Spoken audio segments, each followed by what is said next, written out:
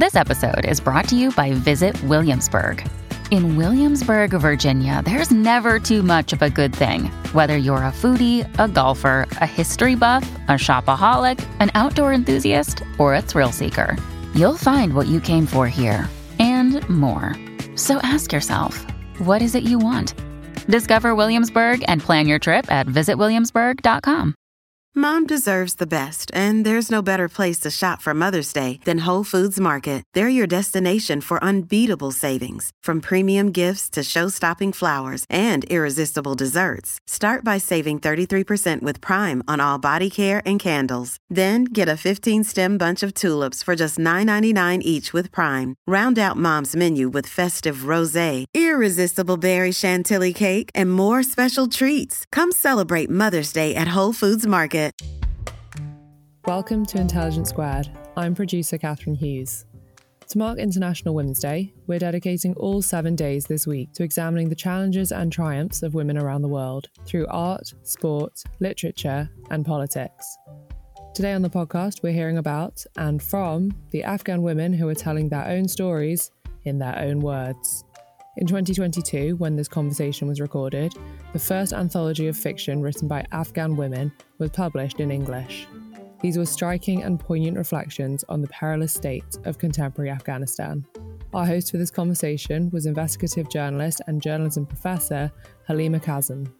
She's a specialist in Afghanistan, feminism, and human rights, and she's created stories for outlets ranging from CNN to NPR. Here's Halima with more.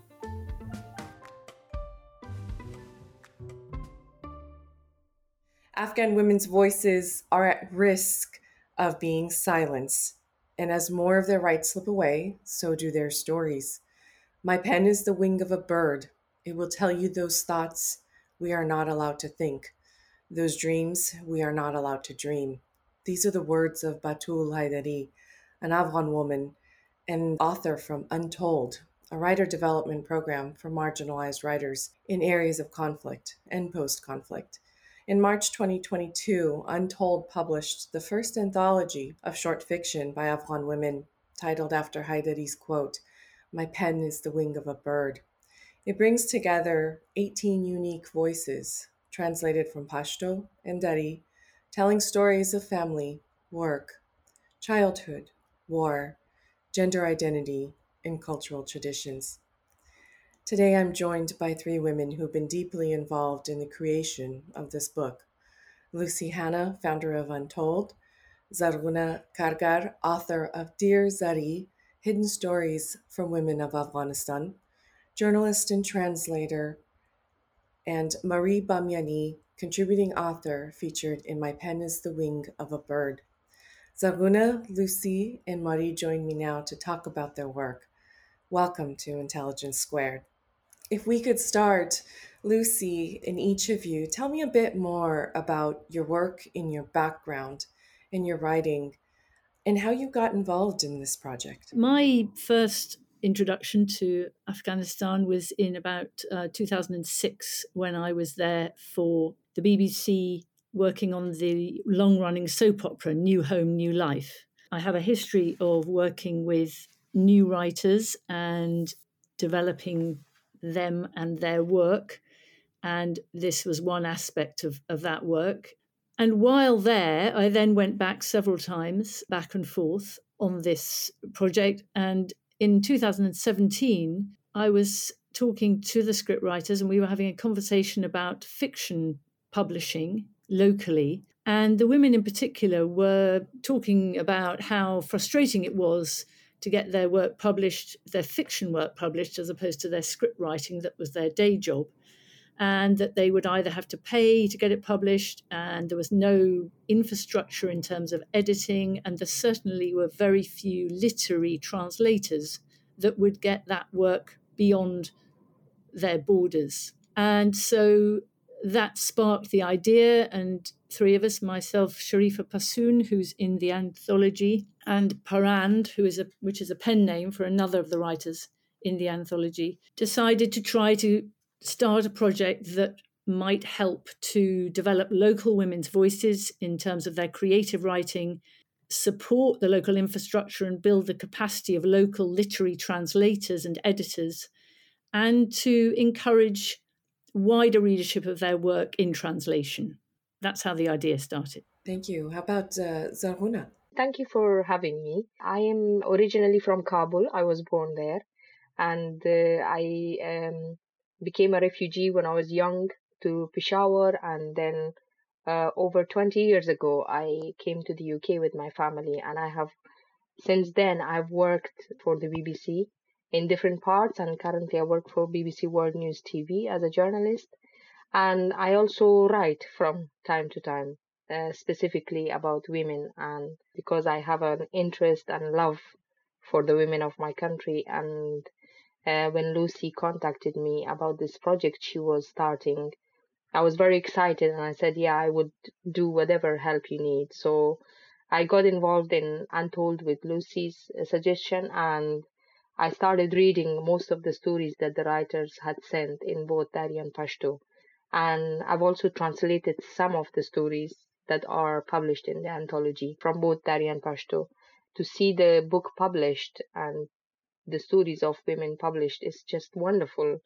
Especially at this time, Halima Jan, as you said in your intro, Afghan women are not going through very bright time at the moment. So it's a very important step, and I think it's a very important book in terms of raising their voice and letting the world know about their stories and about what kind of life they lead. Yes, the current situation makes this work that much more important, that it captures a time where maybe perhaps Afghan women had more openings and possibilities for their writing. And today that has changed. That changed after August 15th of 2021. Mari, how did you hear about the book, and can you tell us about how you reached out to Lucy and Zarhuna to get your work into the book?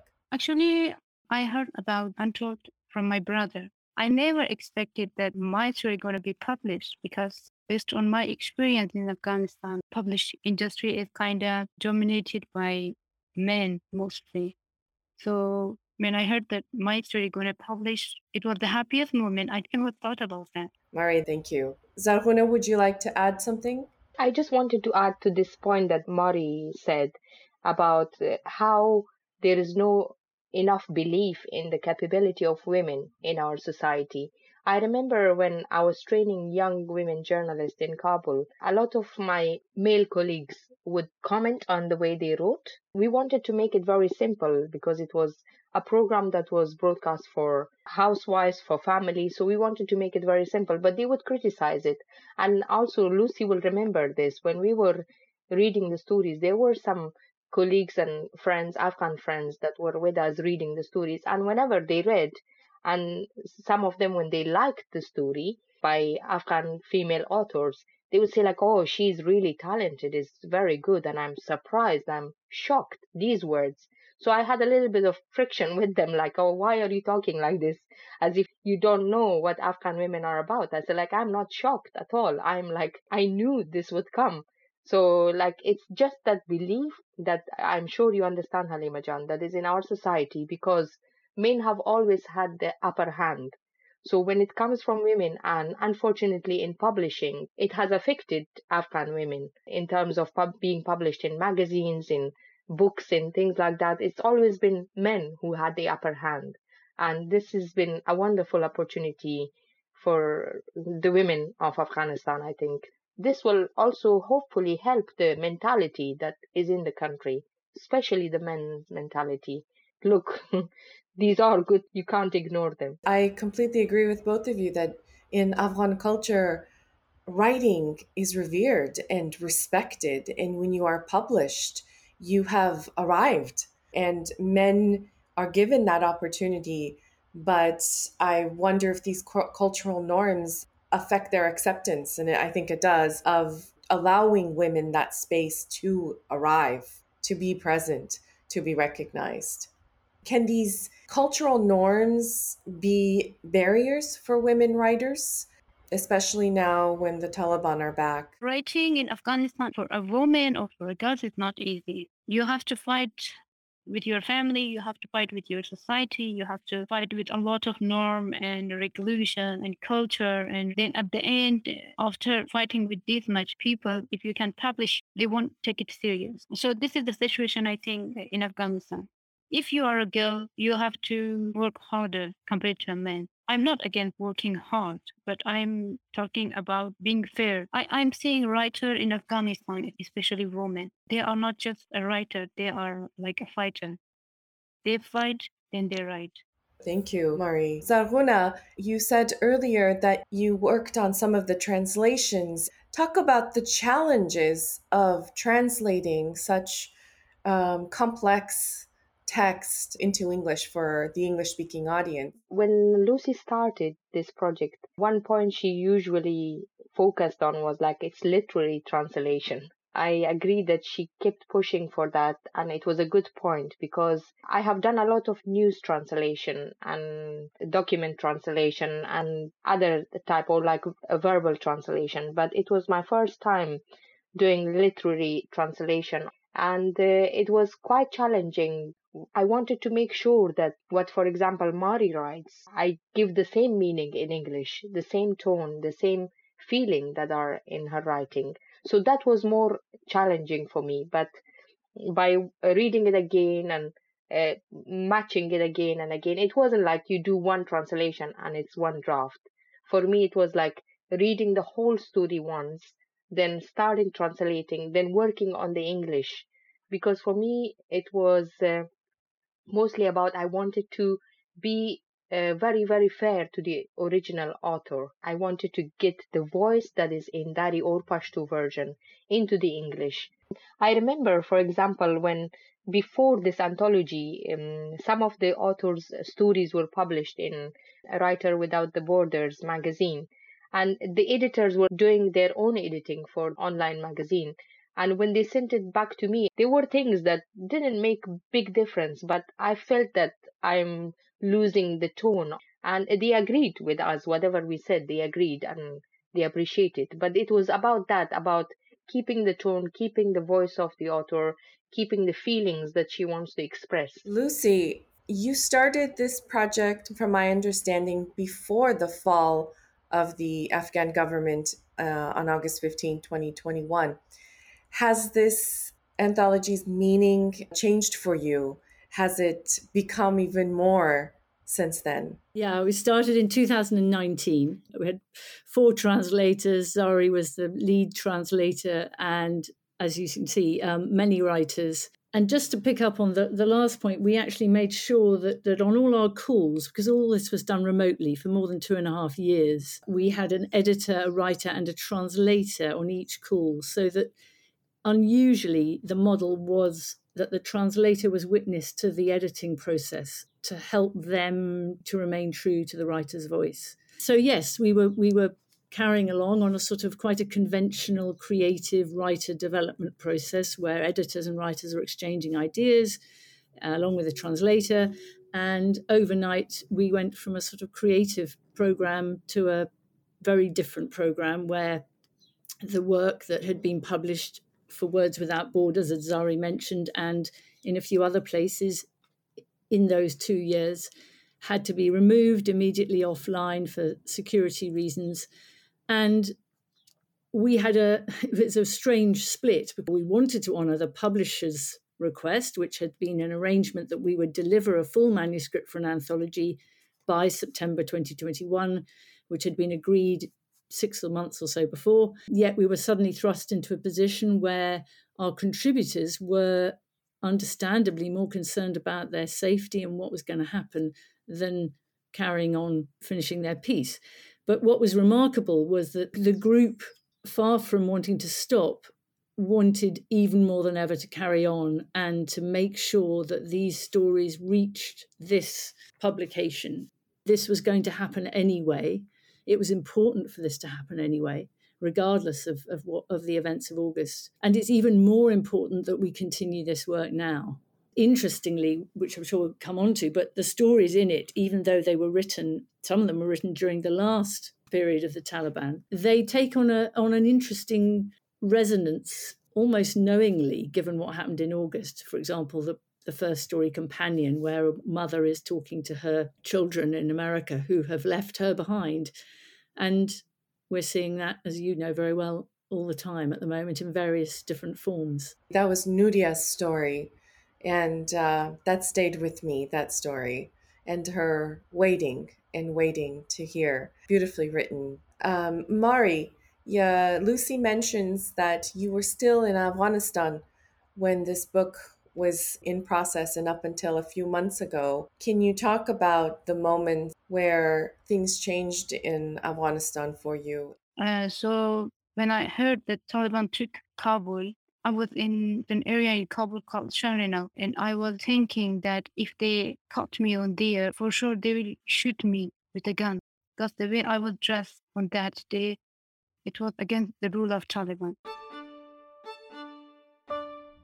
Sponsoring the show for this episode is Marquee TV. Marquee TV is a streaming service with a difference. It's bringing you the top tier of performing arts straight into your living room or onto your device. So think dance, theatre, music, anything you might find in the West End, Broadway, or maybe a cool little experimental space too, but saving you the cost of a few tickets as well. I've got happily a bit lost in their vast library of performances, exclusive interviews, and behind-the-scenes content. Choreographer Jonathan Watkins' interpretation of George Orwell's classic 1984 was pretty cool, and I love the dance piece Sutra, inspired by the skills of Buddhist Shaolin monks. And we've got a special treat for our listeners. Marquee TV offers 3 months of access for just 99 cents. That's right, 3 months for only 99 cents with the code SQUARED. Simply visit marquee.tv and use the promo code SQUARED to dive into the world of arts like never before. Bring the arts home with Marquee TV. Another day is here, and you're ready for it. What to wear? Check. Breakfast, lunch, and dinner? Check. Planning for what's next and how to save for it? That's where Bank of America can help. For your financial to-dos, Bank of America has experts ready to help get you closer to your goals. Get started at one of our local financial centers or 24/7 in our mobile banking app. Find a location near you at bankofamerica.com/talktous. What would you like the power to do? Mobile banking requires downloading the app and is only available for select devices. Message and data rates may apply. Bank of America NA, member FDIC. Hey, it's Ryan Reynolds, and I'm here with Keith, co-star of my upcoming film, If, only in theaters May 17th. Do you want to tell people the big news? All right, I'll do it. Sign up now and you'll get unlimited for $15 a month and 6 months of Paramount Plus Essential Plan on us. MintMobile.com/switch. Upfront payment of $45 equivalent to $15 per month. Unlimited over 40 gigabytes per month. Face lower speeds. Videos at 480p. Active Mint customers by 531.24 get 6 months of Paramount Plus Essential Plan. Auto renews after 6 months. Offer ends May 31st, 2024. Separate Paramount Plus registration required. Terms and conditions apply if rated PG. Zarghuna, this is not the first book for you. I have read and enjoyed your first book, Dear Zari, Hidden Stories from Women of Afghanistan. This is storytelling with women in Afghanistan is not new for you. Why is literature such an important medium of expression? As you know, Halima Jan, we have a rich history of women storytellers. Women reciting poems who don't get registered in their name, like in Pashto we have Landais, and in Farsi as well, in Dari we have the same. So it's a culture that I have grown up with. I remember my aunt telling us stories in long winter nights when I was a kid, and I really believed it. I really loved it, the way she was telling me stories of monsters, sometimes stories of a man in her village. So I really feel that this kind of work by Afghan women is strengthening that culture we have. Unfortunately, the way we are portrayed in media is either Taliban, women in burqa, and Afghan women dying of childbirth or malnutrition. I just think that it's so important for the international audience or for people outside Afghanistan to know that Afghan women is not only about that. There's so much more to Afghan women in our culture, in their talent, in their potential. And this book and these stories are just a small example of the potential that lies among Afghan women, young and old, whether they are housewives, whether they are students, whether they are mothers, sisters. It's so colorful, and there is so much talent among women that has been missed for many, many years, especially on international level. In Afghanistan also, as Mari said, we have a very, very male-dominated society. Men are much more further than women in many aspects of life. I started reading some books by Afghan authors, mostly men, and it was interesting that they were writing about women, but it was not the same. As Mari said, men cannot write my feelings or Mari's feelings or Sharifa's feelings that are in these stories. So for me, this is a very important step to write about them, write their stories, write their feelings, and just let the world know what Afghan women are about, what our grandmas have been about, what our daughters are about, what our girls who are now banned from school, some of them, what are they about. And just want to it's just a very small example of the potential that lies in that country. And I'm drawn to a line that Liz Doucette, who wrote the foreword to the book, wrote, that literature is resilience, a release. And then from my work, I work on feminist resistance, and I would add to that line that Afghan women's literature is a form of resistance, a resistance to the invisibility of them in the archives, of the perceived, as Zarghuna Jan is saying, invisibility of them in daily life. And I think that these stories really bring that forward. Lucy, what do you think about that? As literature as a form of resistance. They say that, it takes a writer, an activist, and a lawyer to make change in the world. And I believe that wholeheartedly. And you can never do without the writer. But interestingly, when I talked to someone about putting out an open call in 2019, and the view was, you'll probably only get maybe 20 or so submissions. And we got 120. And the second call was put out in 2021, and we got nearly 300. And from women everywhere. And Mariam Majuba, who wrote Companion and Please Turn This Air Conditioner On, Sir, 2 stories in the book, had never shared her work with anyone. Her sister sent in her story, unbeknown to her, because she knew that Mariam wouldn't let her. And also the author of Sandals, Maliha Naji, who wrote it handwritten and photographed it on to WhatsApp. Her brother then sent it to a friend of his, and it got to us via WhatsApp handwritten. So the point being that, Zari talks about the untapped talent. Of course, why on earth would you think only 20 submissions would come in? It's an entire country of people, of women who are looking for outlets to express their work creatively that they have only been doing often behind closed doors and are not taken seriously as writers. Is Untold still working in Afghanistan despite the conditions? Are you going to continue?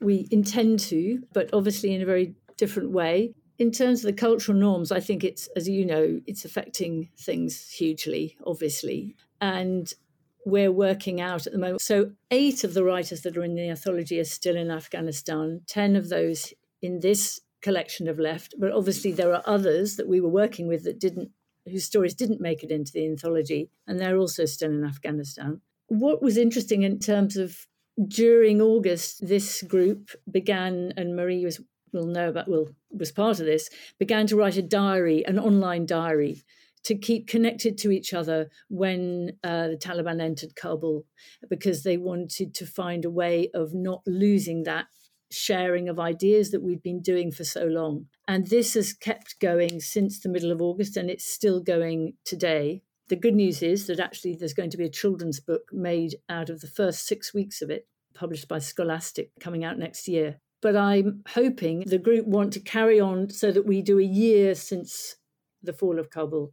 I think that is going to be the incredibly valuable cultural archive. I'm hoping that will show how valuable these women's voices are. But also, that aside, we are at the moment hoping to carry on and produce another collection, because in a way, this is just the beginning. These are writers who've never even experienced the editorial process and who are very keen to develop much different stories and experiment with form and do what many writers have the opportunity to do. So we are working in different ways to make that happen.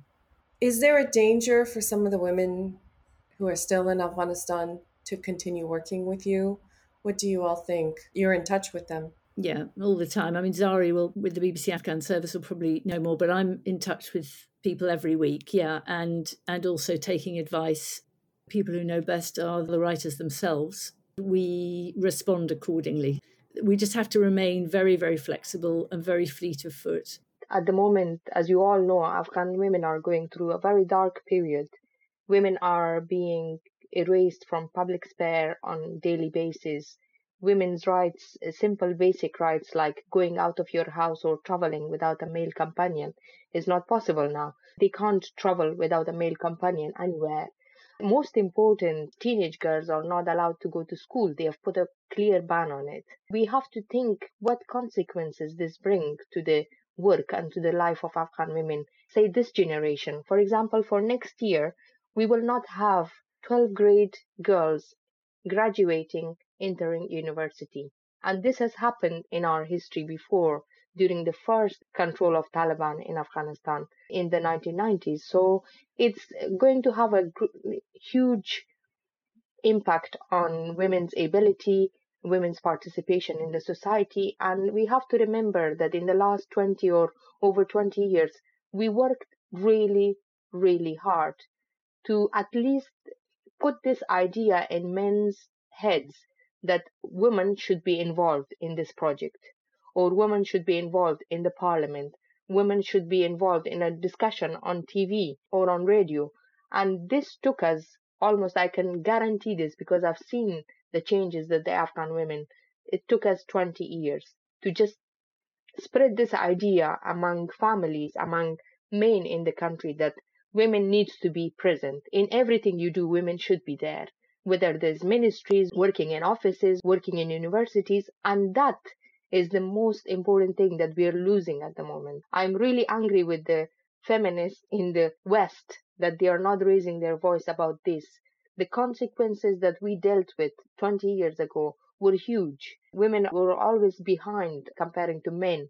Sisters were behind comparing to their brothers. And now we are facing that again. And if this is not stopped, I'm afraid the consequences for the women of our country is going to be very, very negative and very, very dark. We need to work hard together, whether it's publishing their stories, whether it's enabling them to send a piece that can get published in a small magazine.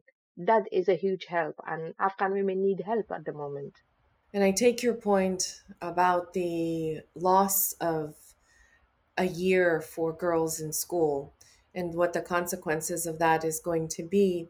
And I'll tie it to something that I noticed in the stories that I read from your book, is this sense of waiting. There's a lot of waiting that the women do in the stories. They wait. They wait to be told if their child is a boy or a girl. They wait to hear from their families. They wait for moments to pass, such as the bombing in the newsroom.